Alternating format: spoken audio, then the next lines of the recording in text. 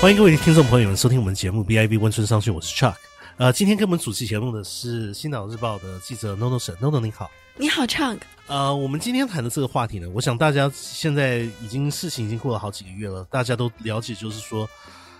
华为这个事件，就是孟晚舟在温哥华被捕的这个事情，在中加的这个贸易关系上已经造成了挺大的影响。对，像现在很多人都比较关注的就是加拿大现在这些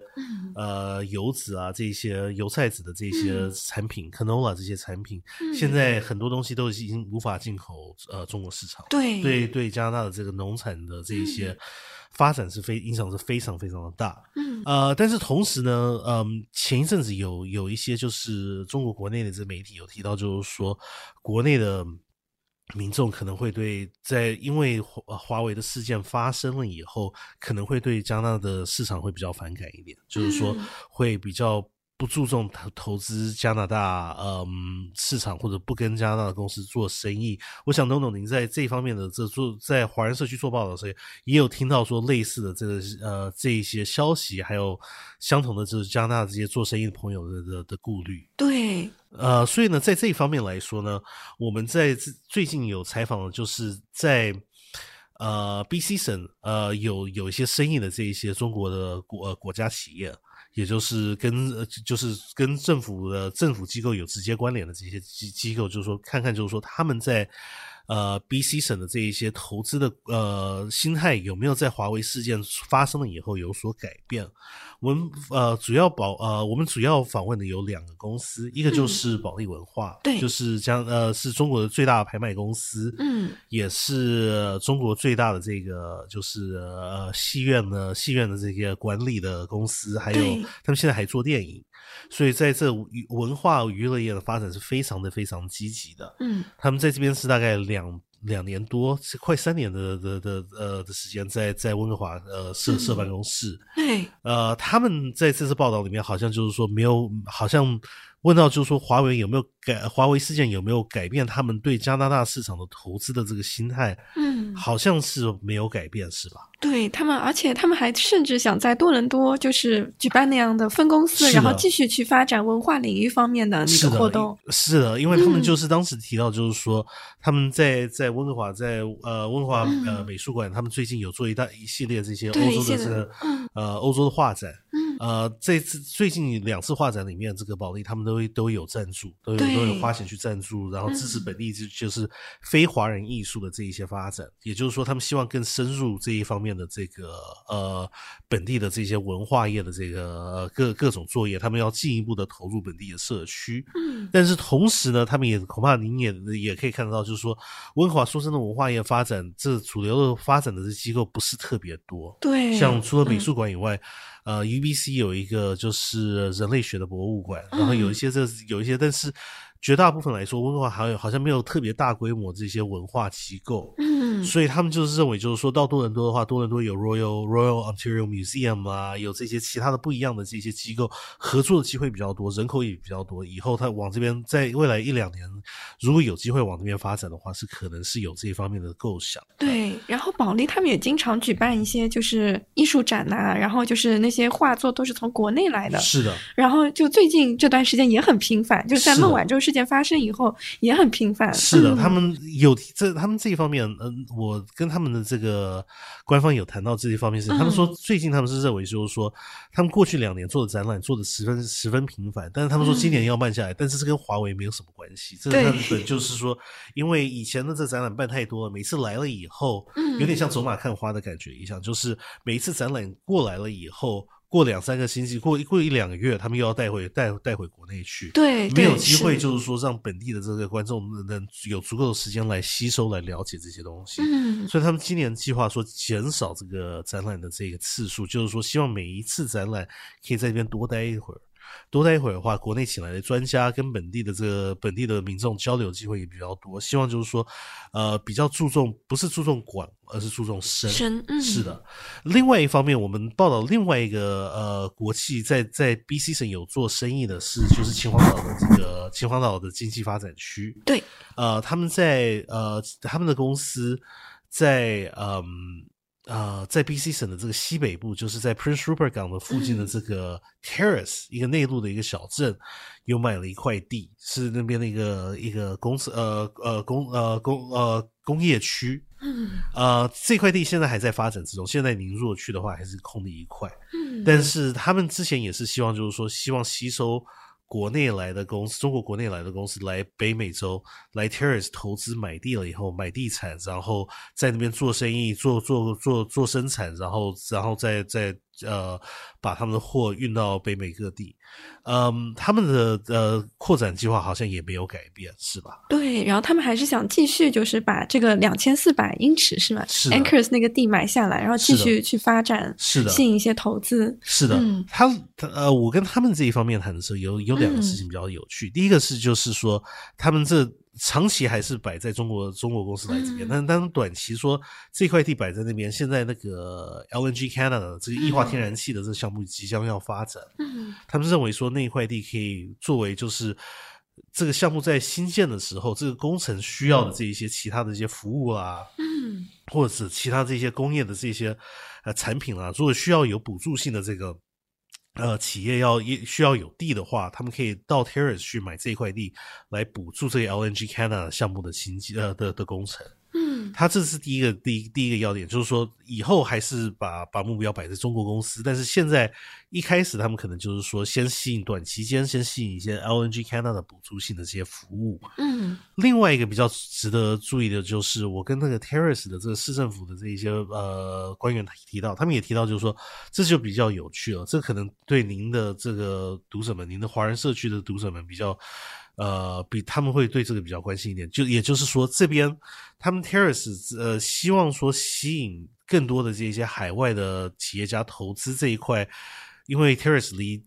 温哥华很远，开车要10几个小时，对，你坐飞机也要坐大概1-2个小时的时间才能到，很偏僻的地方，对，所以在这个地方呢来说，他们要吸引企业家，他们是首先加入这个 BC 省这个企业移民项目的地方政府之一。也就是说他们认为他们现在就是说鼓励海外企业者说，如果你肯在 Terrace 做生意的话，你来加拿大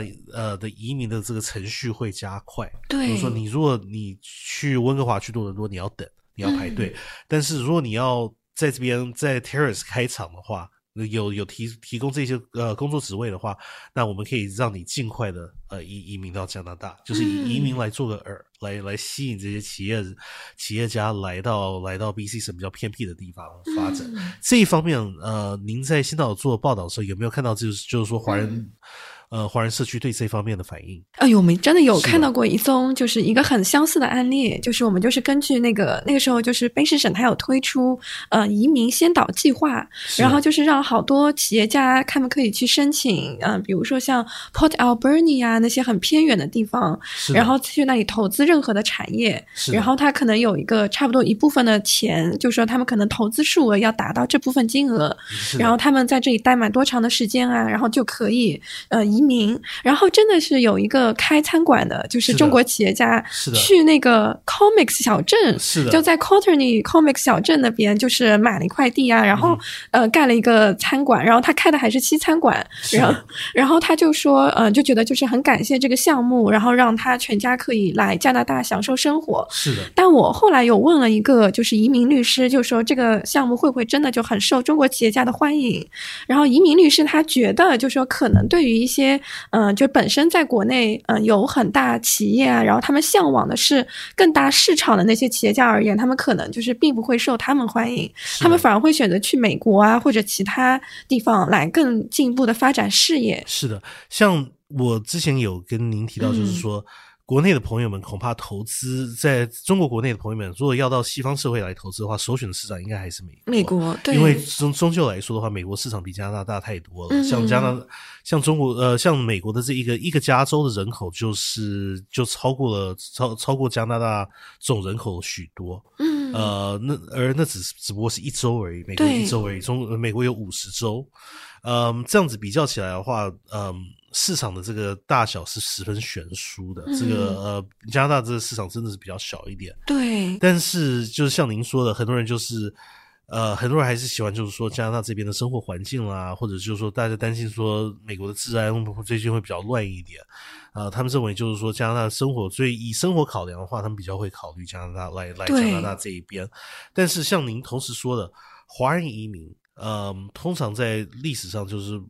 华人移民华人社区都是群居的，对，喜欢群居，就语言文化都相似，然后才会群居在一起。是的，而且吃的东西也需要在。很多人为什么喜欢移民多伦多温哥华，就是说很多人移民到温哥华多伦多了以后，说真的在国内的生活没有太大的改变，基本上有朋友们亲友们留在国内的话没有办法每天看到，但是你在这边生活的话，你说真的，中餐啦，这些很多要买的东西，服务啊，绝大部分你要的都可以得到，对，是。你如果去 Comox 或 Terrace 这些小镇的话，恐怕这就很难有这一方面的服务了。您在跟这一些中国企业家谈的是，这位中国企业家谈的时候，有没有跟他谈到说他们会不会适不适应到偏远的这些小镇地方做生活，没有华人服务这一方面的情况之下，有没有办法适应？他那个时候就是我个人觉得他适应的挺好的，然后因为他全家都搬过来了，是的，所以他还是就是挺享受当地的生活，是的，但是同时的联想就是说，你如果他是像您的访问就是说 Comox 的话，就只有这一位企业家，就只有这一位中国华人企业家，华人企业家。对绝大部分企业家来说，如果说要牺牲，就是说日常生活上面的这个舒适，就是你适当的你习惯的这些服务，你习惯的这些食物啊，你习惯的这语言文化这些东西，你要牺牲很多，搬到很偏远的地方去的话，做企业，这方面恐怕